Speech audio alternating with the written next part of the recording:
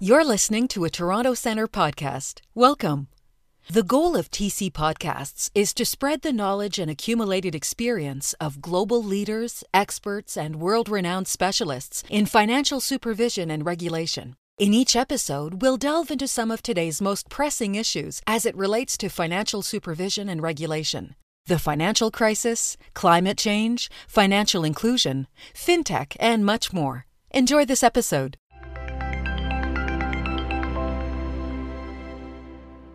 So thank you for joining the Climate Risk Community of Practice, how supervisors can start the conversation about climate risks. This topic came directly from our Climate Community of Practice focus group. So as a community practice member, you get to influence the topics, participants, and activities that we undergo, so that we hope that you will think about joining the community practice in the future so that you can guide our work and be part of exclusive engagements. We're always seeking new members, and we will do a follow-up after this session to get those who are interested. Thanks again for joining. This is a session that's exclusively designed to get your questions to an expert panel about starting the conversation on climate risk. We would like to thank the Toronto Centre sponsors, Global Affairs Canada, the Swedish International Development Cooperation Agency, and the International Monetary Fund to support this activity. We're joined by three eminently qualified experts, and they're going to provide from their respective fields, and they're going to be available to you. You received their biographies in the emails and on the registration, so those are available and continue to be available to you. Let me just deal with a couple of housekeeping items. We have almost 100 registrants. We've got 28 attendees at this time. So being first to join gives you an opportunity to be first to ask questions. We'll be using the chat function to pose questions to the panelists, and you can direct it to the panel in general or to specific panel members. Please keep your volume muted so it improves the quality for all of the participants. We have asked the panelists if they would provide a few minutes of opening remarks to help set the stage for our conversation and to get your inquisitiveness going. So our first panelist will be Dr. Naresh Singh, who's Toronto Centre's sustainability advisor, and he's going to give us a context on climate risk. Over to you, Dr. Singh. Well, thank you very much, Anatol, and let me also join you in welcoming participants. In the next few minutes, what I'd like to try and do is to just set a sort of a frame, a stage for our conversation today. And I'd like to start with the Paris Agreement. Most of you will be familiar with the Paris Agreement. So the world recognized several decades ago that it was heading towards a cliff in terms of climate change, and have now concluded that we are in fact facing a real climate crisis, a climate emergency. In Paris in 2015, governments came together and other actors and agreed that they will try to keep the rise in temperature of the planet to less than 2 degrees C, and in fact strive for 1.5. If it is kept at 1.5 degree rise above pre-industrial levels, we have a chance to save much damage.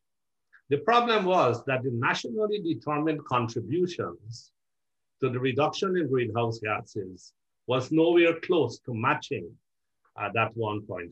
And so we are currently on a trajectory to more like 3 or 4 degrees rise. And many people have been talking of 1.5 to survive. So we are not on a good trajectory at the moment, but there are increasing ambitions. Just last Saturday, just less than a week ago, the United Nations Secretary General convened on the 12th of December, i.e. 5 years after Paris, a Climate Ambition Summit to try to get countries to increase their nationally determined contributions to greenhouse gas reductions. And there are a bunch of countries led by China, the European Union, and the UK, who, as we know, will be hosting the next conference of the parties, increasing their contributions to reduction in climate change in greenhouse gases. A very important initiative that came out of this is the Net Zero Asset Managers Initiative, who have committed themselves, a bunch of asset managers committed to supporting net zero greenhouse gases by 2050 by aligning investments accordingly. So they are looking at these together are managing about 9 trillion in assets, 30 of them, and they're hoping that a bunch of others will join them. So that's an important new initiative that has come forward. So the big picture then that we are dealing with is the world is now trying to move to carbon neutrality by 2050. And therefore, we are moving in a transition to green growth, which must include the content of growth, moving away from fossil fuel-based consumption. This transition is being, the call is for a just transition, i.e., as we move towards reducing greenhouse gases and climate change, how do we deal with inequality, vulnerability of different groups, women, First Nations, people of color, and so on, being affected differently, marginalized groups. Now, on top of all of this, of course, we have had the pandemic. And the challenge now, therefore, is to prevent this economic crisis from turning into a financial crisis. And in order to do that, of course, we need to watch issues of, as we proceed with the recovery, to watch issues of liquidity, solvency, and debt after recovery. There is an opportunity here, however, a big opportunity, because about $10 trillion or so, last time I looked, the IMF estimate maybe it's now about $12 trillion governments have put on the table for this recovery and stimulus packages. And so this is a great opportunity for green recovery. Not everybody is targeting this. Canada and some other countries are. Whether they will achieve it, we don't know. So to move to links between climate change and the financial system, the climate can affect the financial system, and the financial system affect the climate, both operating through the economic system. In terms of how the climate affects the financial system, two main categories of risks: physical and transition. And transition risks includes liability risks as well. So physical risks are driven really by increased temperature, sea level rise, in general, extreme weather events. And these can damage assets, disrupt supply changes, changing availability and quality of water, destruction of real estate, and that kind of thing. Transition risks, on the other hand, are going to be the result of changes in policy, legal, technology, and market changes. Classic example, carbon taxes. You put carbon taxes in place, markets will shift, technologies will shift, and a whole range of other issues. And different parties will see this differently, as we know, and compete for challenges. Now, on the other hand, how can the financial system affect the climate? And here we talk about the need for green investments.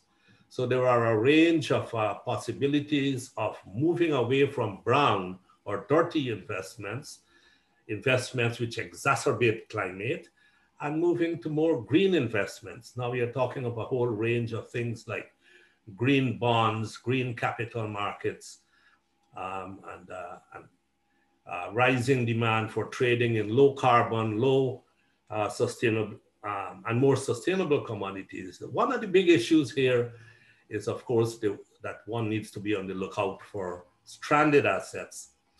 As we move in the transition, many fossil fuel-based assets could become stranded, i.e. their value could depreciate very rapidly. Let me conclude by saying that there are a whole range of opportunities for action that regulators and supervisors can act on, which my colleagues will discuss in a little bit more detail. But this range includes green investments and lending, as we are talking about, removing barriers to service innovations, supporting consumer awareness, scenario analysis, stress testing, and a whole range of related actions required by the regulated entities as well. So the time has come for increased action by supervisors, financial supervisors, and regulators. And so I will turn it back to you, Anatole, to get colleagues to get into that. Thank you. Thank you, Dr. Singh. That's a good opening for us. And I see that others are joining us. So welcome, Allison, Anna, and Francisco. Our next speaker is Karen Badgerow. She's the CEO of the Isle of Man Financial Services Authority. And she's living and breathing this question as we go. She has to both ask the questions and give answers. So we'll be listening for her answers today. Karen. Great. Thanks so much, Anatole. And thanks, Naresh, for leading off on this really important topic. And I was really lucky for a couple of reasons. One, I live in the Isle of Man, and we are sort of the first country that's been recognized as a UNESCO biosphere. So we live and breathe the interest and community and pride around having this biosphere at where we actually live.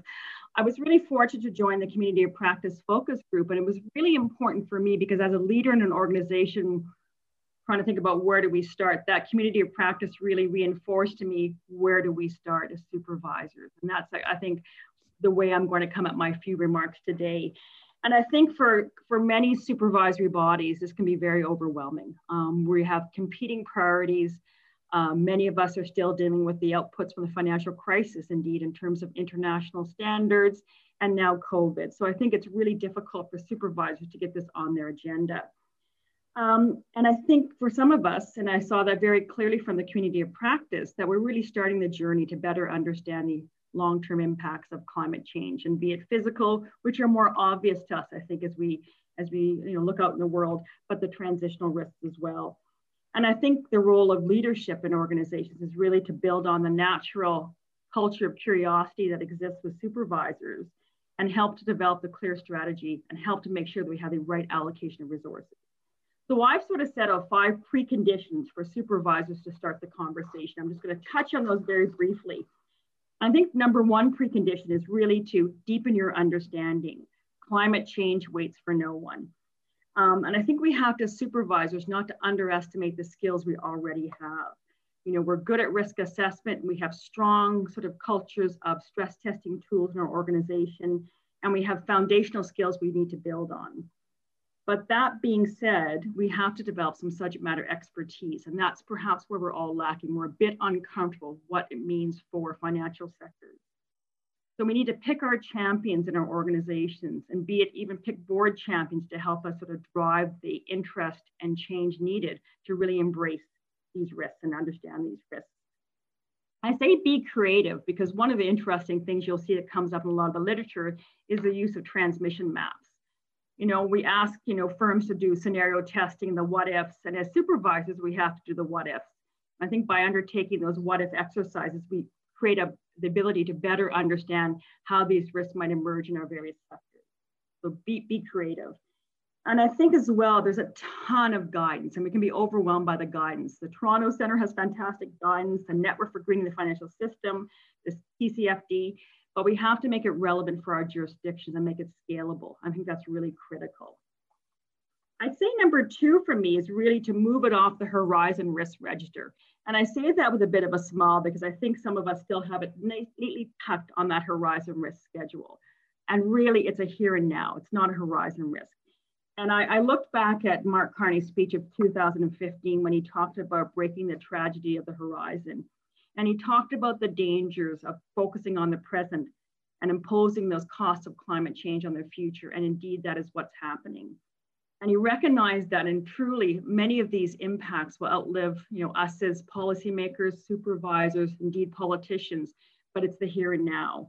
So I think accepting the fact that this is not a black swan or a green swan, it is here and now. Accept that we may have existing tools, but we have to modify our tools to be able to accommodate these risks. We have to accept the fact that we'll have data gaps. There's no perfect information around assessing climate risk. And I have to think we have to accept the fact that it will be an open risk on our risk register for a while. This is not going to be an easy fix in terms of for understanding the climate change risks and what we as supervisors need to do. And I think as well, I would say it can't be a pet agenda item on our agendas, on our board agendas. Like everyone likes to have cyber on their agenda. Everyone likes to have climate change on their agenda. We have to do something about it. It's not good enough just to have it on the agenda anymore. I'd say number 3 for me is really for how I'm going to approach this in the authority is find the friendlies in industry. For some parts of the financial system, they're more advanced than others in terms of their understanding and their disclosure regimes around financial risks associated with climate change. Seek out those friendlies, leverage their experience. Scour disclosure statements of your firms to understand who's got a better handle than others. Start with bilateral discussions, so really engage so you can help formulate your thoughts on how you're going to approach this on your supervisory agenda. And I would say as well, look outside your natural circle. We tend to stick together, financial sector regulators, but there's lots of good work going on in economies in terms of people who are interested in tax changes, in energy saving. We have a very common interest in terms of developing data and developing and deepening our understanding. So look outside your natural circles and use the tools that we know to collect information. We are fantastic at getting information in terms of surveys, industries, focus groups. Use those tools that we're most comfortable with. Number 4, start the data journey. What more data? And I think one of the things that supervisors are often overwhelmed with is data. We're drowning in it, but data is essential for deepening our understanding. Disclosures, as we know, are often voluntary in climate risk and very spotty in terms of consistency. So we really need to be clear on what we need. We have to challenge ourselves on what we're going to ask for and how we're going to use it. But we also have to recognize that it's not a once and done exercise and not one size fits all. So be mindful of that. As I said, going outside your natural circle, there'd be a common interest in many economies in collecting data. So club together and develop similar taxonomies for how you collect the data and what you're looking for. And I think the climate task force on climate related disclosures has been provided a very useful framework to sort of start that data journey around governance, strategy, risk management, metrics and targets. So it's all about hard quantitative data. It's a journey through the data sets of firms. And finally, I would say not all green is good. And that's a funny thing to say, but we have to be really wary of greenwashing in our industries. And it's okay to be skeptical. Not about climate change, but about how people will exploit climate change in terms of the kinds of services and products we see in our jurisdictions. And I think like any new and novel area, someone will look for the vulnerabilities and gaps in the system. And as well, I think we have to guard against the keenness of governments to, for green products and to fast track things to the system. And that's a real danger for supervisors. We need to understand the risks. So I always say, go back to first principles. For investments, disclosure, and for supervisors, understand the risk. And I think it's okay to challenge the credibility of sustainability, so of sustainable products. So in closing, I would just say that I think we have a really important role to play as supervisors. It's going to be a long journey for us, and I think it's okay to admit we're at the start of this. And I would strongly encourage people to really join that community of practice and start to reach out beyond their natural circles to deepen their understanding. So that's all I'll say for now, and I'll thank you. Well, thanks, Karen. You've answered all my questions, so we can close this community practice now. No. So it's not often we get the benefit of right off the desk of a CEO, so everybody is fortunate to have you here. And now we're going to turn to Clive Brill, He is a former supervisor and the chair of the Toronto Centre's Banking Advisory Board. And he's an advisor to many organizations around the world. So he brings a global perspective to this conversation. Go ahead, please, Clive. Okay, thank you, Anatole, and good morning, good afternoon, or good evening to all the participants today. And thank you also to Naresh and Karen for your introductory comments. So in terms of building on what Naresh and Karen have said, I thought I'd focus primarily on risk management, and in particular, the risk management standards which you as supervisors should be expecting to see in the firms that you supervise. So what is it that you should expect to see in those firms? Well, I think first, as Karen said, a recognition in those firms of the importance of climate change related risks, and a recognition that some of those risks are beginning to build. And if financial institutions don't begin to manage those risks effectively, then they could suffer from some nasty surprises down the way. And that means in turn that those risks, the consideration of those risks arising from climate change should be embedded, as Karen said, in the governance arrangements of the firms you supervise, and you should expect to see them reflected there. But what does that mean in practice? What should you be looking for? Well, in a way, it's no different from the way in which they manage other risks. So you would expect to see climate change related risks beginning to be factored into firms' risk appetite, strategies, and business plans. You would expect to see the establishment of some clear roles and responsibilities at board and senior management level, including the people within the supervised firm who are responsible for oversight of that firm's climate change related risks. You should begin to see some understanding, Karen mentioned this, on the part of the board and senior management in terms of identifying and understanding the climate change related risks that they face and the potential impact of those risks on the financial position of that financial institution. The board and senior management should then maintain effective oversight of the financial institution's climate change related management and disclosure, policies and processes in place across the firm to assess, monitor and report such risk, and to ensure that internal controls are in place accordingly. To develop, as part of that, a risk management framework to manage those climate change related risks, and to consider in particular how those climate change related risks might feed through into the credit risks, insurance risks, market risks, liquidity risks, reputational risks, and indeed litigation risks that the firm may face. The firm should also be considering, with or without intervention from supervisors or governments, what it wants its own policy to be. You know, Naresh mentioned that some asset managers are taking a view and setting themselves targets to invest in assets which themselves are compatible with zero carbon emission targets by whatever year they choose. A number of banks are doing similar exercises with their lending. Some insurers doing similar exercises with the way in which they invest the premiums that they gather from their customers. So a firm should be clear about whether it has any such target, and if so, what those targets are, how they intend to achieve them, how they intend to measure whether they've achieved them, and what sort of key performance indicators they're going to use for that purpose. And then within the firm, if you look at it through the traditional 3 lines of defense model, for example, you would expect the frontline businesses of the firm to be assessing climate change related risks before taking on new business, particularly for firms and sectors who clearly face high climate change risks like fossil fuels. The risk management function should monitor whether or not the business are putting on new business which is consistent with the firm's own risk management of climate change and its own climate change targets, if it has them.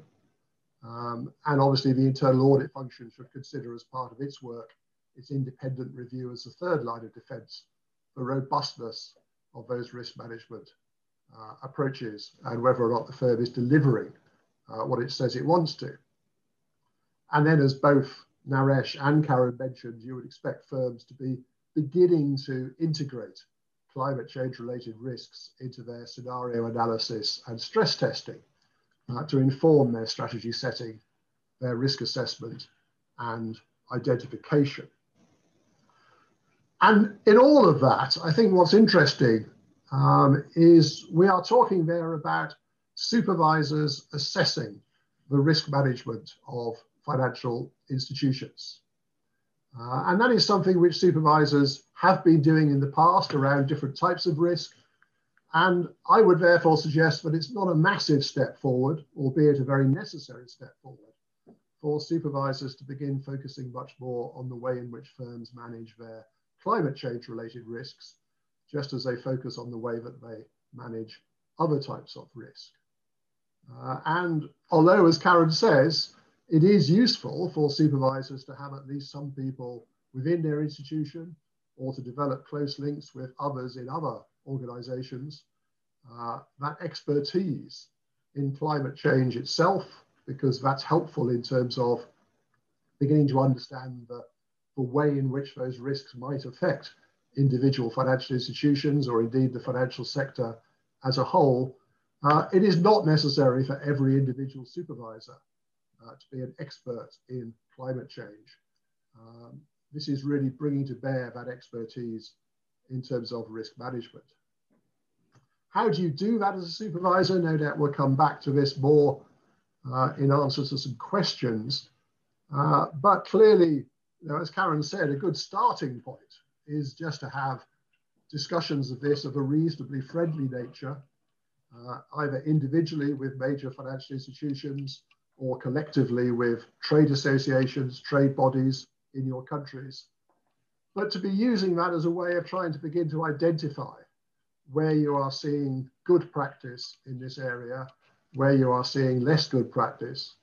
And as a result of that, to begin to develop guidelines, either for internal purposes or in due course to publish externally, to make it absolutely clear to your financial institutions what your supervisory expectations are of how they should be managing their risks. And that is a process which may take a while. A number of countries which are currently looking most developed in this area have been developing all of those things over the last 4 or 5 years at least. Some insurance supervisors have been doing this for much longer because insurance companies have been doing this sort of thing for much longer as well. But I think, you know, some important aspects there of building up that guidance. And I'll put up a link on the chat in a moment, but just to mention, I'm not trying to pick out anybody as being necessarily the best, but just interesting that just this month, the Monetary Authority of Singapore has issued guidelines to their industry, separate sets of guidelines, although actually they're very similar to the banks, the insurers, the asset managers, so all of the sectors are covered. Just 9 or 10 pages for each sector as to what they would regard as being good practice for risk management in dealing with what they call environmental risks. So if you are thinking about developing such guidelines, if you don't already have them in place, if you are thinking of having these discussions with the firms you supervise, and you're thinking, well, hang on a minute, where do I start? What sort of questions do I ask the firm?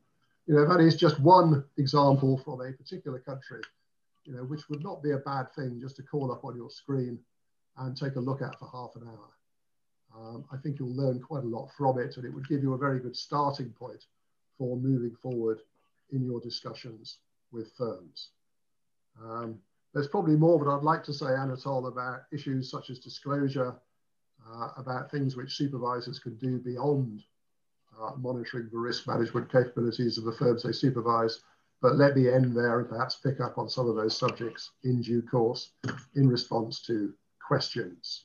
Thank you very much. Thank you, Clive. That was very insightful. So we're an audience-focused group here today, and we've got a couple of questions in the chat. And let me please just take this housekeeping moment to remind you, if you have questions, to put them in the chat. Catherine asks, would it be beneficial for international standard setting bodies to create a common taxonomy?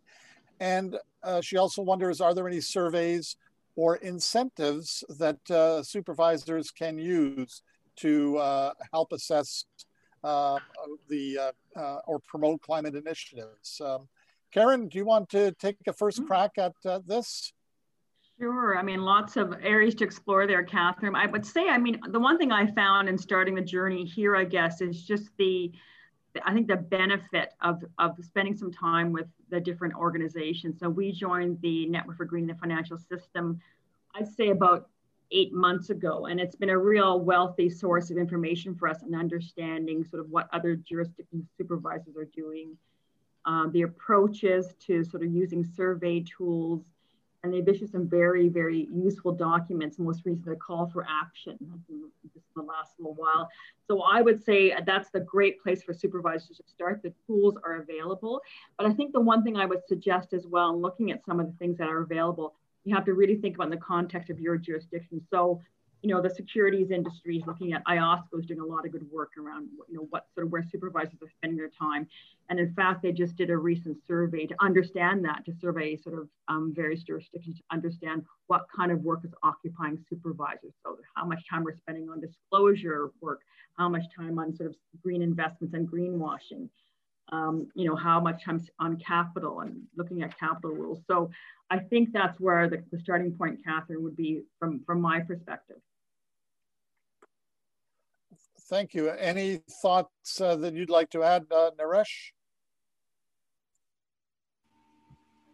Just to mention, I think it would be great to have an international body, a truly international body, get involved in the taxonomy work.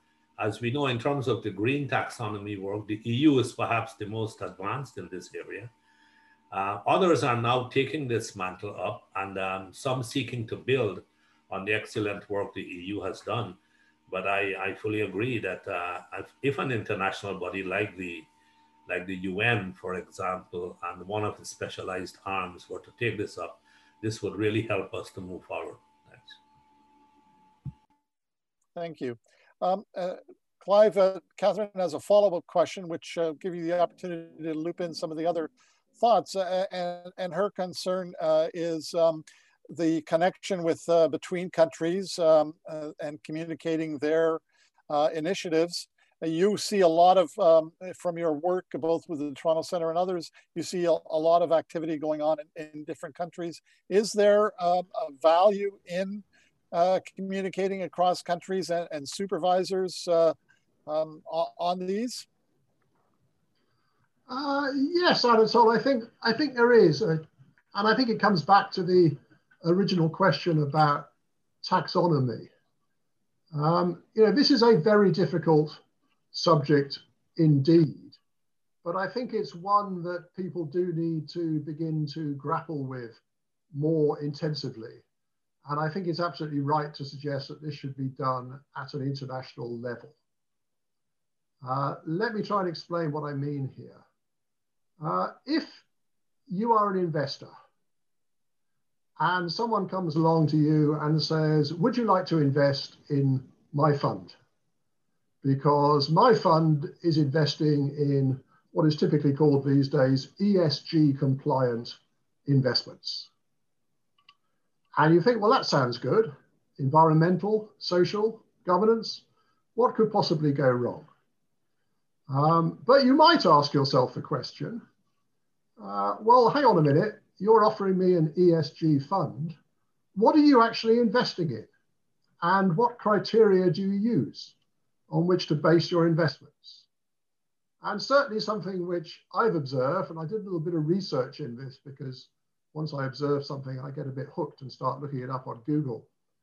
And what I do find very interesting is that most of the funds which offer themselves for doing ESG investments never explain to the investor even the criteria they use for what counts as ESG. Sometimes they list the investments that they've made. You know, what are their largest shareholdings in? And you read down the list of firms in which they've invested and you think, you've got to be kidding. These people cannot possibly tick those boxes. What is going on here? And that may be, as Karen mentioned, what is called greenwashing, which is basically they're trying to fool investors. That is basic mis-selling. Or it may be something a bit more difficult than that, which is where taxonomies come in, which is, you know, now put yourself in the position of that asset management firm. Put yourself into the position that Naresh was mentioning about firms wanting to invest only in companies who will be, you know, zero carbon emitters by 2030, 2050, whichever year it might be. How do you know? So you look at the disclosures that the companies make. And I must say, I would certainly be pretty puzzled to know how an asset manager looking at those disclosures and any other information which the company may provide privately to the asset manager, as to how the asset manager can assure himself or herself that those companies meet whatever criteria the asset manager wants to use. And there's no doubt that following, for example, the Financial Stability Board Task Force on climate change related disclosures goes some of the way there, but it certainly doesn't go all of the way there. If you read the disclosures of even those companies who are selected as being good practice by that task force in their annual reports, it's still not clear to me really how you could know quite what those companies are doing. You know, they may have their own targets, but you have no way of knowing whether they're going to meet them or not. So, you know, as you move down the list of players in this, the investor doesn't know, the asset manager or the bank or the insurance company may not know enough about the companies that they're investing in. You know, and therefore something like a taxonomy ought to help because it all, you know, what it ought to lay down is, first of all, you know, what should definitely be disclosed, not just recommended as by the FSB task force, but definitely disclosed and mandated by securities regulators where any company is listed. And then use those disclosures in an agreed way, you know, to try and work backwards to this question about, well, which companies do or do not meet these various criteria. And all I'm talking about there is the disclosure bit of it. I'm not saying that financial services firms have to invest to companies which meet those things. That is, at least in most countries, their own choice as to whether to do so. All I'm pointing out is that even if they choose to do so, and a number of banks have made similar commitments to the ones that Naresh talked about in terms of asset managers. But, you know, how can those banks know that they're meeting those commitments? How can supervisors observing those banks or asset managers know that they're meeting their commitments? How can investors and depositors know that they're meeting their commitments? Is, I think, a very important question, which disclosure ought to be the answer to, but I don't think we're there yet. And it may be that consistent disclosures imposed internationally, because after all, people invest and lend across borders, so this matters in terms of a cross-border perspective. You know, somehow we have to help that process along. And I do think there's a role there, particularly for securities regulators, to think long and hard about how that process could be improved. Because at the moment, I think, frankly, it's not working very well at all. Thanks for that, Clive. So our next question is from Gord Kiersey, and he's making inquiries about the setup in regulators, supervisors, about risk specialists and leveraging committees and internal and external experts. And I think I heard Clive say that everybody doesn't have to be a climate expert in a supervisor. Naresh, are you seeing experts like yourself being engaged by financial institutions or supervisors more or less? And what role are you playing in those organizations, or are your colleagues playing? So the answer, I think, is Yes, but slowly. While it is increasing, I think the uptake and the demand for inputs and expertise is rather slow. I think this is a result of a bunch of factors. I get a sense, and Clive and Karen can correct me if I'm wrong, but I get a sense, especially across the developing world, in which we've been doing more work, in which I've been more engaged. In the developing world, supervisors and regulators are not yet on this topic. They are not yet really addressing this question. And I think advocacy is really crucial here. So rather than waiting on the financial regulators and supervisors, to be asking people like myself and people like the Toronto Centre and so on for support, I think there needs to be an amount of advocacy where they become more aware of these issues and the important role they have to play. I think many regulators and supervisors might be concluding that the industry, the regulated entities, are the ones to be taking this on, and most importantly, government. You see, in many of these countries, governments haven't done their job either. They have not put in place the enabling framework. They have not put in place the legislative framework that requires the shifts, the transition shifts we are talking about. So there are two big issues, I would say. Or the answer is threefold. One is no, the uptake is far too slow. One is awareness, but that will only really come, I believe, when governments put in place the legislative and enabling framework. Until then, some advocacy work will be very helpful, and it will have to work, both regulators and supervisors working in tandem with the regulated entities. I think that's our only hope, because time is really running out. Thank you, Naresh.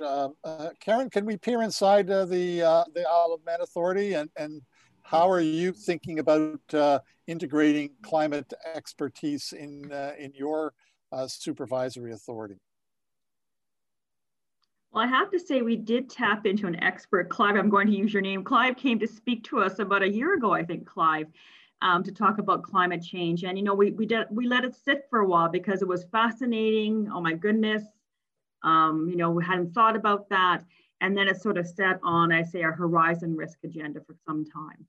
And I think it's been, and the community of practice that I joined with the Toronto Centre really brought home to me, and similar to what Naresh is saying, the role of leaders and governments in setting the frameworks to have this happen.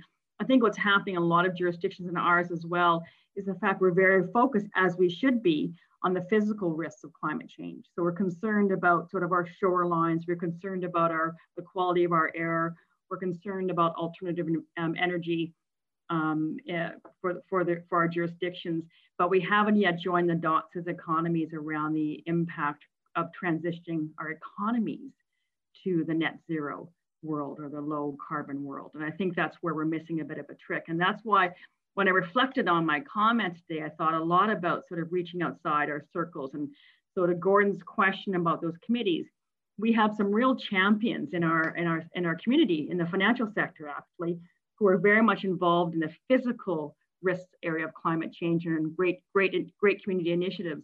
We've got to start engaging them on the transitional risk conversation. So I'm absolutely a big believer in reaching out outside of our closed world sometimes as being financial sector supervisors, and looking to the greater economies, people in the greater economy, to really sort of leverage their experience and their interest.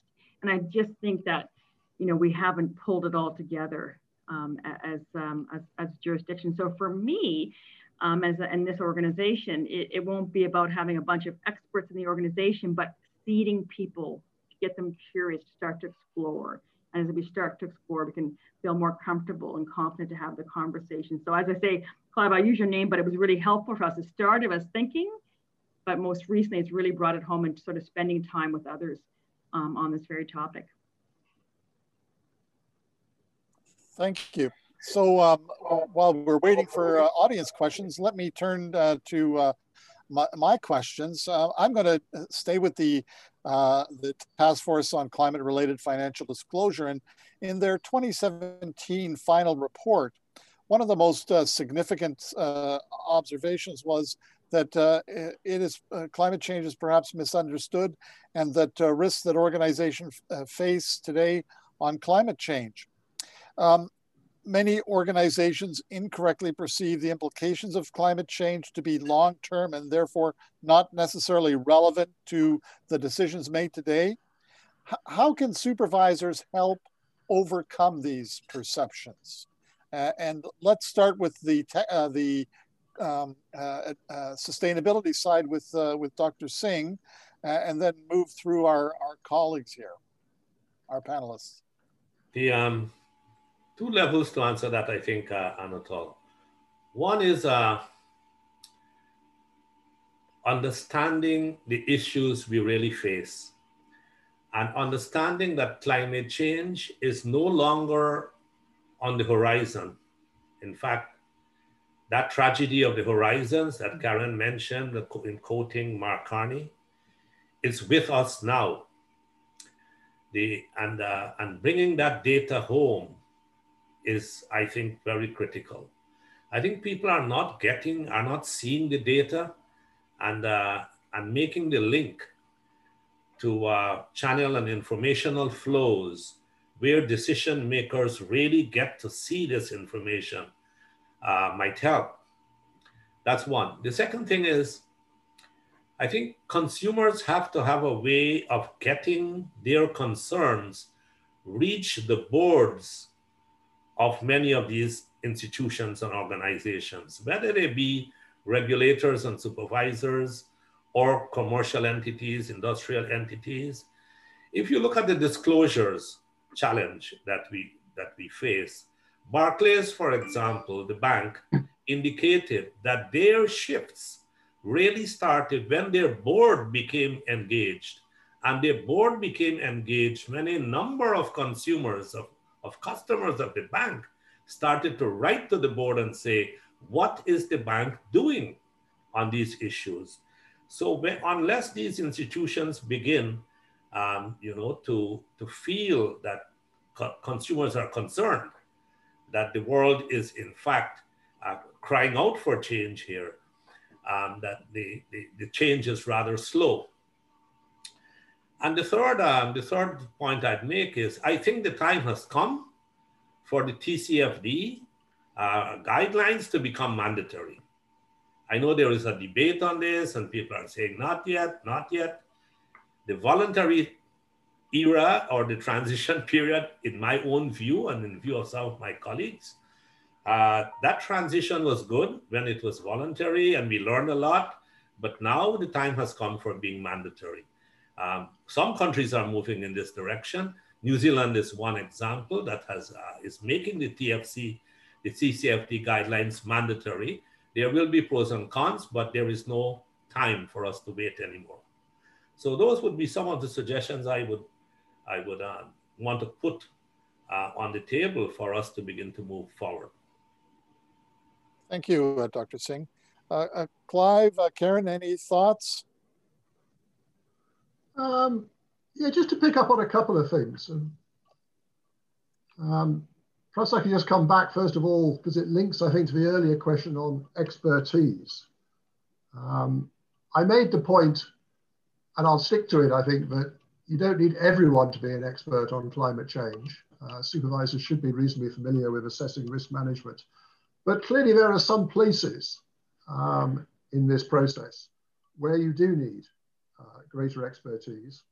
And one of them, I think, picks up on this point that we're discussing, which is if a firm comes back to you when you have your conversation about how it's beginning to integrate climate change risks into its risk management and says, look, there's no need to. Either it's all too far ahead, so we'll do it before we get there, or, yes, I've read all this stuff about climate change. I'm not actually a climate change denier, but the thing I'm denying is that it'll have any impact on me as a firm. I don't lend or invest in anybody who's going to get affected by climate change. And I think where you need the expertise there, because that's not about risk management, that's more about the nature of the risks themselves, as Naresh says, is someone to go back to that firm and help the supervisor to go back and say, well, look, hang on a minute, do we actually believe you when you say this? Have you not noticed the pattern of weather-related events as a result of climate change? Storms, hurricanes, temperature changes, whatever it might be. Have you not noticed the impact that that's having on certain areas of the country? Agricultural production, whatever it might be, rising sea levels. And is it not the case that you lend to or invest in a number of households, companies, whatever, who are actually quite exposed to those risks? You are a bank, you do a lot of lending to people who live next to the seashore, and sea levels are rising. What's actually going to happen to the credit quality of your lending when those people's houses, very regrettably, get washed away? Or what's going to happen to lend to you if you lend to or invest in certain types of agricultural production, which will no longer be viable if temperatures rise by 2 or 3 degrees? So, you need expertise there, I think, to be able to carry the debate back to the supervised institutions, to say, hang on a minute, you just haven't got this right. You're not recognizing these risks that are coming your way. Similarly with the transition risks that Naresh mentioned, as and when renewables become more efficient and effective, as and when governments start imposing the sorts of levels of carbon taxes which the IMF has recommended, which are way above what's imposed at the moment. But if and when that is done, all of those things are going to have a pretty massive impact on some existing firms, particularly fossil fuel producers. So if you're sitting there lending in or investing in fossil fuel producers, those transition risks could actually come back and affect you really quite quickly. They may not be long-term at all. They may be, literally within the next 5 years, which may not be long enough for you to, change your business model and strategy. So I think that expertise becomes very important there. And I think it's why it links the two questions, because that expertise then helps in terms of identifying the risks. Another area I just mentioned, stress and scenario testing. A lot of work being done out there, and I think this reinforces Karen's point that there's a lot of expertise out there which people can use quite easily and quickly to say, well, actually, let's think through what could be the transmission mechanism as a result of a temperature increase of 1 degree centigrade, 2 degrees centigrade, 3 degrees centigrade, 4 degrees centigrade. And for each of those, what might start to begin happening, which would affect the riskiness of financial institutions in a particular country, in a particular region, lending to or investing in particular types of borrower. And there's a lot of work out there to underpin that kind of work. There's a very good Toronto Centre note written by Michael Hefman, which was published earlier this year on climate change and stress testing, which pointed out the ways in which supervisors could begin to use those scenarios. And that's not just about supervisors doing their own stress tests. It's also about supervisors saying to their major supervised firms, look, what stress tests are you doing? And why are you not getting the same sorts of results from those stress tests that other people are? It's because you're not taking seriously enough the potential transmission mechanisms which could arise from those scenarios. So I think, that kind of expertise can lead you into those ways of thinking, which then help enormously with the risk management, because after all, risk management has to start with the identification of the risks. And that's where the expertise can be helpful. But once the risks are identified, it becomes, fairly standard, frankly, risk management, which supervisors should be able to focus on and engage with firms on, because, that's really their bread and butter day job. Thank you, Clive.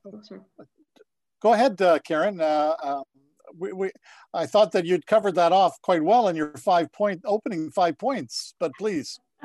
Well, now I'm going to have 6 or 7 based on the conversation today, but no, I just can't help but comment on this, because I think this is an area where we really, have struggled. And I think part of it is sort of the overwhelming nature. I say it's a very tall order for supervisors because climate change is global. What can we do as a single supervisor? I think that's what we have to help supervisors get over the perception.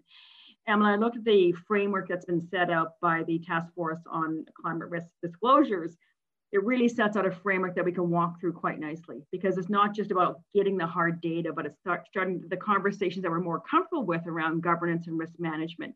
And that's an area where supervisors have spent a lot of time. And I think that's really, really important. And absolutely, Naresh, in terms of, tragedy of the horizons, how do we create that sense of urgency without scaring supervisors? Because this will be on the agenda of the next generation of supervisors, but hopefully in a way in which we just simply have, common taxonomy, common disclosures. We're all over this stuff. We're seeing ourselves getting close to targets. But for the supervisors of today, we're the ones starting this, and that's why it's so overwhelming. I think that's what so I think that it's being able to create room on the agenda of priorities for supervisors as well, which we're not often good at. We just pile things on top of other things. So making sure that we resource our supervisory authorities appropriately to be able to tackle these big changes. It's not just about the financial sector anymore. It's about bigger global issues. And I think that's where, we have to make sure that we accommodate this. Great, thank you. So our next, and just a reminder for everybody, please use the chat for questions. From Claire, she's looking for some practical advice, and I'm going to make this an open question. First come, first serve for the answer. How can supervisors reach out and explain the more esoteric climate change transitional risks to the economy and to consumers? Who would like to tackle this one? Maybe I can just lead off and pick up from where Clive had left off with this role of expertise that he mentioned. And one answer would be, if somewhat self-serving, is that here is where use of some expertise that is not normally found, the climate expertise that you might need, it's there, it's available. The Toronto Center might be a source, but there are people who are engaged in most countries. NGOs are engaged, climate experts, universities who know this stuff and engage them. And you don't have to have all that expertise yourself as a supervisor or regulator, and then get it going.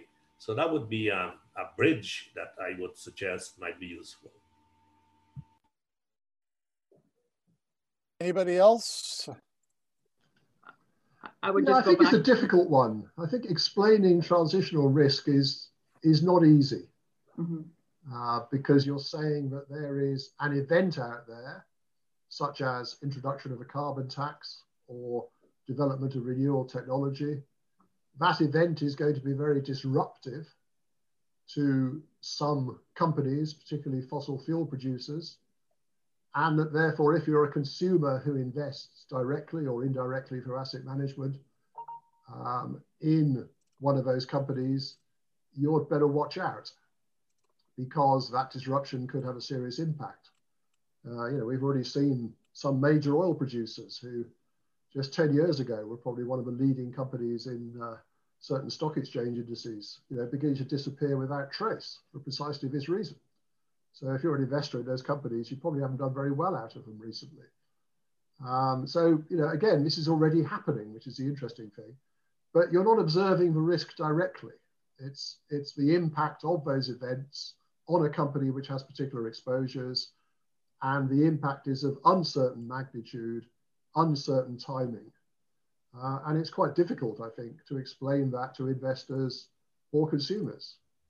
I think some supervisors will find it quite difficult to explain that to the firms they supervise, let alone consumers or investors. So, let's not underestimate the difficulty in explaining it. And it may be that that'll become easier to explain to consumers once you've had those conversations with supervised firms about how they manage transition type risks around climate change. You may learn something from that. You may gain some examples of that, which you could then use if you wanted to introduce that into whatever sort of financial literacy one's talking about here. it's probably also the case that those companies are pretty bad at explaining that transition risk in their own literature. You know, it's not something you really want to do as a major oil producer, to say, actually, if the government in the countries in which I operate suddenly introduced a carbon tax at the level recommended by the IMF, we'd be out of business. You know, you're going to hide that somewhere in your risk disclosures. You're not exactly going to parade that on page 1 of your annual report. So it's quite unlikely, I think, that the average investor would ever find any useful information about that, if at all, in those companies' disclosures. And that's a, you know, that's a sad fact, but it's one that I think supervisors need to take into consideration. Thank you. Karen, did you want to add on? Just maybe a couple of things. And one thing I would say as well, I go back to reaching outside of your sort of financial sector community, because, you know, we've hired, for example, the Isle of Man, there's been a number of big pieces of work done on climate risk change and impact for the jurisdiction. And I think that trying to convince policymakers to sort of expand that conversation and expand that piece of work would be extremely helpful to, I think, us as a supervisory authority. So, you know, building on what we've already done, taking it from the physical onto the financial sector risk and risk to the economy, to transition an economy. The other thing I'd say as well is that case studies are fantastic. And I think about sort of the transmission and doing mind mapping on these sorts of things, but there's a real value in sort of developing case studies so supervisors can observe what impacts look like in sort of typical types of firms in terms of, be it securities firms, banks, insurance companies. I think that's critical, you know, reinsurance firms, but I think that's perhaps a piece of work for the Toronto Centre, but really workshopping this and taking supervisors through sort of a typical, how would it look over the longer term in a typical balance sheet, and what kind of questions you'd want to ask as supervisors. So I think there's a fantastic opportunity here to help guide supervisors through those conversations. So I think those are a couple places to start for me. Well, thanks for that. Is this not a great opportunity for us to look at one of the functions of this community of practice, having regular capacity building sort of virtual workshops for now, and which we pick specific tasks, challenges that supervisors face, and really, as Karen was saying, workshop it until it becomes quite clear. Absolutely, and we'll be asking for more members to come forward for the community of practice and the insights. And Karen, thank you for your mentioning that you're directly involved in helping to get the topic on the agenda for this discussion, and so others can be a part of that. So let's turn to Stephen Amra's question about are developing countries ready for the disclosure requirements, and is there an approach that they should take? And I guess this is a little bit of advisory work. Any thoughts? Let's start with Clive. You're in this kind of role already. Yeah, well, my simple answer to that would be yes. And the task force recommendations were designed in part to be implemented in developing economies. And the annual report, which the task force publishes, always reports on what they see as the rate of take-up across different regions of the world. And it is true that the rate of take-up in developing economies is slower than the rate of take-up of these recommendations in developed economies. But there's nothing in the recommendations themselves which is driving that. The recommendations are deliberately generic. They can be applied proportionally by the companies making the disclosures. You know, there's nothing stopping companies in the developing countries from following the recommendations and making those disclosures. The question I often ask on Toronto Centre courses when I'm talking about climate change is to ask the supervisors, have you done anything in practice to encourage companies, particularly companies listed on your local stock exchange, to make these recommendations? You know, Naresh was saying, and I have enormous sympathy with this, but there may well be a case for making those recommendations mandatory. But let's just go back a stage and ask the question, are you as a supervisor, particularly a securities supervisor, even encouraging listed companies to make these recommendations, to meet these recommendations? And if not, why not? So I think there are things which supervisors and regulators can do to move that on a bit. And as I say, encourage local companies to follow those recommendations and make the disclosures accordingly. It would probably be a little bit presumptive to move straight to making them mandatory in those countries. Although I hope we do get to that point at some stage. But I think the first stage in those countries should be the encouragement for companies to do that. And as I say, unfortunately, the reports from the task force itself show that the rate of following the recommendations is much lower in some countries than others. And I suspect that may be in part because they're not getting enough of a push from their supervisors and regulators. Thank you. Naresh, you said that you're doing work in these jurisdictions. Can you add to that? Yes, indeed. I think when I said mandatory, I was not implying mandatory overnight. And to set a stage, a date, 10 years down the road, 5 years down the road, by which these will become fully mandatory with milestones along the way. And I'm quite sympathetic to the challenge of capacity in developing countries. I've spent the last 3 decades working on building capacity for development purposes in developing countries. And the way I would approach it is to look, you would have to do a contextual, country by country. What do you have and what do you need? What is required to comply with these guidelines, the framework, rather, it's more a framework, as Clive was saying, of the TCFD. Is it data management? Is it data collection? That kind of thing. Is it data analysis? And maybe it's all of the above. And if there is a capacity, a lack in that, then once we have done that analysis, because you have a timeline and milestones to achieve, you then begin to analyze and to build the capacity so that in 5 years, we know where we are and we are getting somewhere.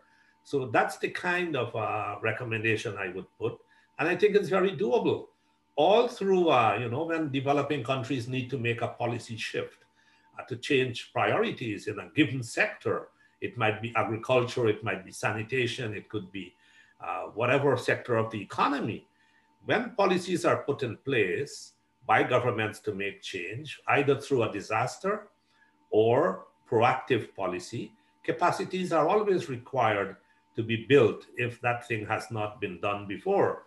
And the developed world, and there is now money being put together, the climate fund and other sources of funding are being put together, not fully adequate yet, but quite a bit of money coming forward for mitigation, much more than adaptation.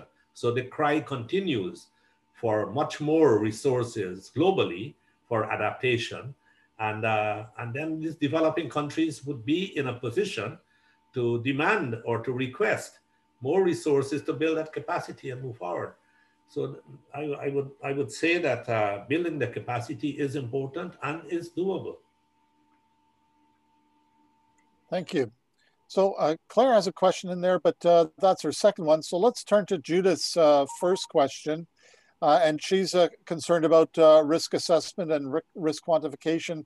And in the if disclosure is not doing its job, is there a view to developing risk-based capital charges for climate?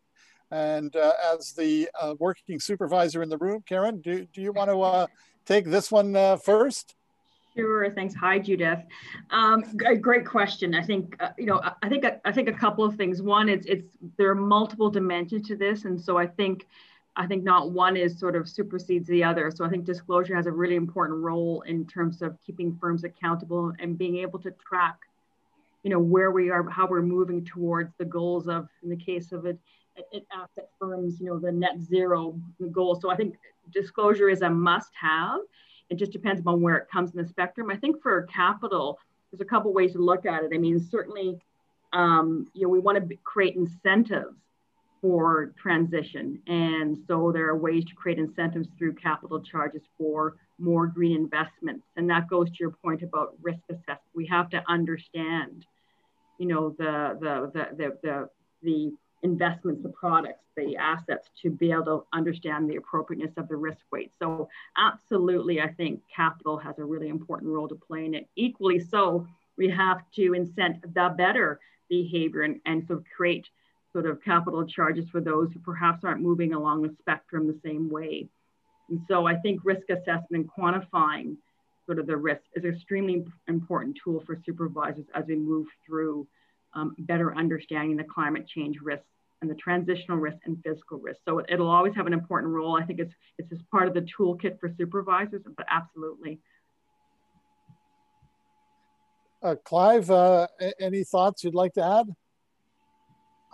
Yeah, certainly. So I think there are probably three different questions hidden within this, which is always challenging.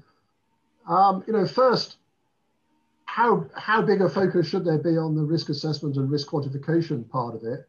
Well, I think a lot, because to me, that is the very, very basics of this. The one absolutely certain thing that any supervisor would expect a supervised firm to be doing is assessing its own risks, quantifying those risks, setting a risk appetite to decide how much of that risk it wants to take on, and making sure it doesn't take on any more than that. And of course, holding sufficient capital, liquidity, and other resources to be able to meet those risks should they begin to crystallize. So, number one, risk assessment and risk quantification, the sort of things we were talking about at the outset, I think is really important. Number two, disclosure. Well, of course, disclosure covers many different things. There are many different types of disclosure, and disclosure focusing on different purposes. So, one type of disclosure we've talked about is, disclosure by firms, corporates generally, not just financial institutions, to enable investors to make sensible decisions depending on, the investor's own view of what he or she wants to invest in. So do the disclosures help those investors who want to invest in particular types of firm, who want to reflect in their investments particular types of environmental and climate change related risks? Do the disclosures help them do that? And I think at the moment we're some way from that, as I said. Another type of disclosure, it's the same basic disclosure but used for a different purpose, is if a financial institution wants to lend or invest against a particular risk appetite and set of targets and objectives, it needs disclosures from its prospective customers to decide who to lend to, who to invest in.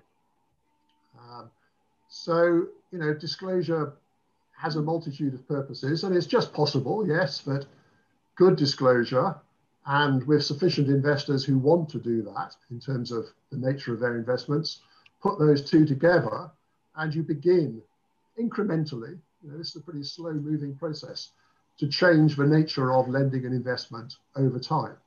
So disclosure is quite important for facilitating that change. It doesn't create the change. Just disclosing doesn't make any difference. It's disclosing in a way which enables people to lend or invest in a particular way, should they choose to do so. And then I think the third part of the question, to which disclosure again is partly related, is more about, should supervisors and regulators be doing something over and above focusing on risk management and good disclosure? And that's a great question. My only problem with the question, in a sense, is, as Naresh was saying, there's a lot of supervisors and regulators who aren't yet doing the basics. So let's not jump ahead too far too quickly. Let's get the basics of risk management and disclosure right first. But if you've got those right, then yes, it's possible for supervisors and regulators to ask themselves a question, first of all, just in terms of risk sensitivity. Again, not necessarily looking to change the world as such, but just risk sensitivity. Is it the case that certain types of exposure are becoming riskier?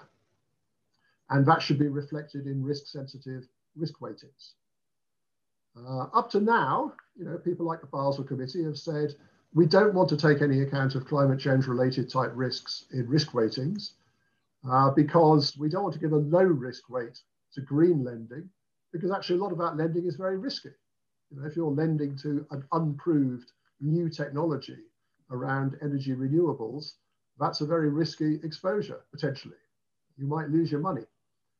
Equally, some of the lending, you know, Naresh called it brown, dirty. I'm not quite sure what the correct description is. You know, some of that may look like undesirable type lending, but it may not be risky lending. You know, you're lending to a massive multinational with vast reserves of both cash and fossil fuels, and they're not going to go bust tomorrow, even with the transition risks. So is that risk sensitive? Where I think it does become risk sensitive is when you put all the physical risks and transition risks together and you bring forward the horizon, then I think it probably is legitimate for supervisors and regulators to begin discussing the question, should we actually have higher risk weights for some of the risks which are subject to these physical and transitional risks, because actually that is reflecting the underlying risk. You know, this is not being political. This is not trying to direct lending in a particular way. It is simply saying, if you make this sort of lending, the risk is absolutely higher, therefore you should hold more capital against it. So I suspect that is a debate that we will see being played out over the months and years to come. I'm not sure it's very high up the Basel Committee agenda, but I think it probably should be, and probably in the next few years will be. You know, can I tell you now what those risk weights should be? No. But should we be beginning to move in that direction? I think probably yes, particularly, as I say, in terms of a higher risk weight, where you can justifiably point to higher risks being taken by banks and insurers and others lending to or investing in that type of company, that type of exposure. So I suspect, yes, that is coming down the road. And personally, I think, yes, that probably should be coming down the road. But, you know, let's see how that debate pans out. But I think it's definitely a debate that should take place. Great, thanks. That was a comprehensive answer, Clive and Karen. Last question from the audience. We're picking up Claire's last question, and I'm going to put this to you, Naresh. The difference between demographics, where one might say the older demographic is not as attuned to climate risks, but they have the capital to invest and influence, whereas a younger demographic may be more concerned about the horizon with less economic influence. What's your sense, because you're working in this area? Do you have any, is it that clear cut, or is it a problem all the way around? Yeah, I have to admit that this will be conjecture on my part, because I don't know any surveys that have been actually done on demographics, so I can't speak to the data in a very scientific way. But from my own observations and engagement in this field of work, I would say that there is something to that question. But maybe it's a middle chunk. I think the older people, and I'm saying now, let's say people over 60 and people moving into a retirement zone or beginning, you know, people who have sort of done their life's work, they have enough savings, they're feeling quite comfortable in a way. I think they are concerned and they have the room, the space to be concerned. The younger people, similarly, are extremely engaged, and as we know, they are the hope for the planet in many ways. But I think there was a middle chunk between this older and younger, where people are now trying, you know, to build families, and their priorities are economic, and therefore financial. And it's that demographic that most of the work, I suspect, has to be done with. You know, the people who are in young households and building there. And one can, you know, be sympathetic to and understand that we all had to build homes and families at some point. But that process, that's where, and they might be people who are making a lot of the investments as well at this time. And if they continue to make the investments in things which exacerbate climate change, then we would be on a very slippery slope. We would be in deep trouble. And that demographic needs a lot of attention and engagement. That would be my sort of gut feeling as to what's going on here. So I would not let off the hook. The older and younger demographics, they have important work to do. And you know, the young people in Canada, a bunch of young people as elsewhere, taking the federal government to court because they claim that the federal government of Canada is not doing enough to protect their charter rights, the right to life. And others are doing the same thing. So the young people are quite engaged, and I think older folks are also. But what do we do with this maybe 20 to 60 demographic? And that's the one. And since you're in that demographic, Anatol, one would leave it for you to take some action. Yeah, nice of you to say so, but I think I might not be quite there. So I'm going to wrap up with one last question. Somebody very wise gave me this question to ask this group. Supervisors like to understand outcomes and judge the effectiveness of these outcomes. Given that effective mitigation against climate change is a long-term gain, how should supervisors measure incremental success? So let me start with Clive. Just a couple of minutes on I could spend a lot of time on this. Couple of pieces of advice to the supervisors still on the call. Yeah, thanks, Anatol. Well, I think consistent with my previous answers and indeed those of other panelists, I think the first thing you would hope to observe is this business about much better risk management by the firms you supervise.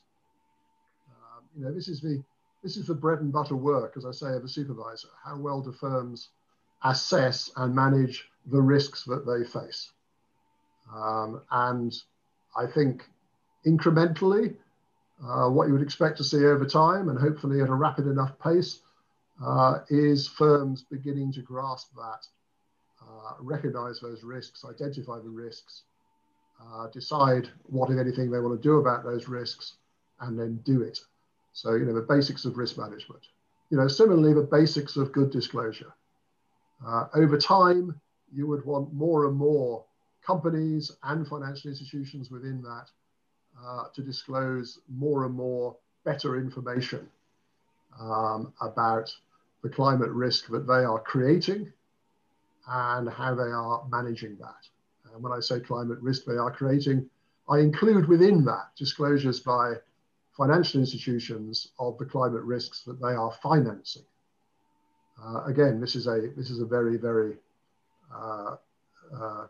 new field for disclosures. It's not even covered by the FSB task force. There's no requirement from the FSB task force recommendations for financial services firms to disclose the extent to which they are financing climate change. But interestingly enough, I think that is something which investors in financial institutions, depositors, policyholders, and other customers may begin to focus on more and more as time goes on. So again, I think I would hope to see, in terms of an output, some incremental improvements in disclosure. But one final point here, which I think has sort of underpinned the discussion. You cannot expect the financial sector, however well supervised and regulated, itself to make by itself a massive difference to what is happening out there in terms of climate change. The things which are going to make a genuinely big difference to the pace and direction of climate change are governmental actions, such as imposing carbon taxes and the like, such as spending money on adaptation policies, such as investing in renewables and renewable technologies. Those are the things which are going to make a big difference to whether or not countries meet the ambitious targets that they've set themselves under the Paris Agreement that Naresh mentioned at the outset.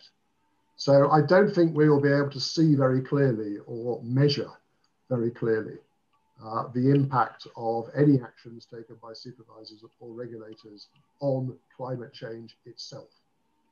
But I do think we can expect to see outputs in terms of quality of risk management by supervised firms and quality of disclosures by all firms. Clive, Karen? No, I think Clive covered a lot of the points. I would just say that for me, it's setting a plan as supervisory authorities, sort of how we're going to tackle this. And it's funny, I see disclosures being the sort of the more mature sort of jurisdiction sort of getting to there. And I think it's starting with getting it on the agenda in your supervisory body and getting it on the agenda in your firms. And I think about governance as being a great place to start and making sure that boards and senior leadership teams in your supervised entities are can have the conversation. I think that's a really important first step. So it's creating the plan and taking the first step, I think is an important measure of effectiveness. And I see the journey taking us down to getting to a place where we have more common disclosure, same taxonomy, we can compare and contrast, because it's a very powerful tool for supervisors to compare and contrast how firms are moving through against their targets and their metrics. So I say that really big success for supervisors right now would be getting on the agenda for both the authority itself and firms. Great. And Naresh, the last word to you. You opened up, so give us a good close. Yes, excellent. Thank you. I want to take off from what Clive mentioned in terms of if we're going to see change in this area of climate work, supervisors and regulators have a very important role to play, but a limited role. And that bigger picture is a systems change that is required. Now, the last question that you posed was one on measurement of outcomes. Public sector institutions have been obsessed with measuring outcomes, and it has been an outcomes-based performance sort of era that we have lived through for a very long time. For complex systems change, like climate, in which governments have to be involved, supervisors, supervised entities, consumers, and so on, we have to shift away from that traditional outcomes-based performance measurement to a system which really grapples with the complexity that we are dealing with. That kind of system was really developed and designed for logical, deterministic approaches. Really what we are talking about is building bridges and physical systems. What we are dealing with now is not a physical system. It's a complex adaptive system. And so what then do you do? We are now engaged in some work, colleagues and myself, others, are looking now at how do you really make systems change? How do you measure changes in system that goes beyond outcomes and outputs measurement to look, for example, at learning. What's happening to learning? What's happening to humans' attitude? What's happening to behavioral changes? Measuring all of those in addition to if you have to do some outcomes based because your plan has to have that in order to get money, which is probably still the case, you have that, but you have much more than that. And that needs to be recognized. I think that's the way forward. Good advice, thank you. So I would like to thank the audience for their engagement and joining us. I'd like to thank Clive, Karen, and Naresh for your candor, your insights, your thoughtfulness. We appreciate that you took the time from your busy schedules. We, I think, set people on the right course to have those conversations, are better prepared to do that, and hopefully to share that information with their colleagues. We're always seeking participants for the climate risk community of practice, and we'll be reaching out to include others. And as you heard Karen talk about her influence in the role of the community to set the stage for activities like this and for other activities, as we talked about with Dr. Singh. So thank you very much. Happy holidays. Stay well and safe as you go. So great job. Thank you. Happy holidays. Bye, everyone. Thank you. Bye-bye. And thanks to you, Anatol. Yes, Not at thank all. you, My pleasure. Anatol.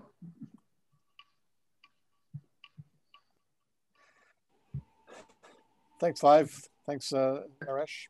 Thanks, We'll be See you again, we'll be Naresh. looping back. Yeah, good Take to care. see you guys. I love the beach. Good to care. see you guys. I love the beach. Yeah. Climate change is eroding it rather rapidly. That's the trouble. Yeah, this is the small islands challenge, you know. Yeah, I know. May disappear entirely. Yeah. Okay. All right. Thanks, Take George. care. Yep. Bye-bye. Okay, so our panelists, we've just got a few people left. Yes, I'm here. Okay. Just thanks, everybody. We'll appreciate that you've stayed on, and we're finished for the day and for the year, maybe. All the best. Happy New Year.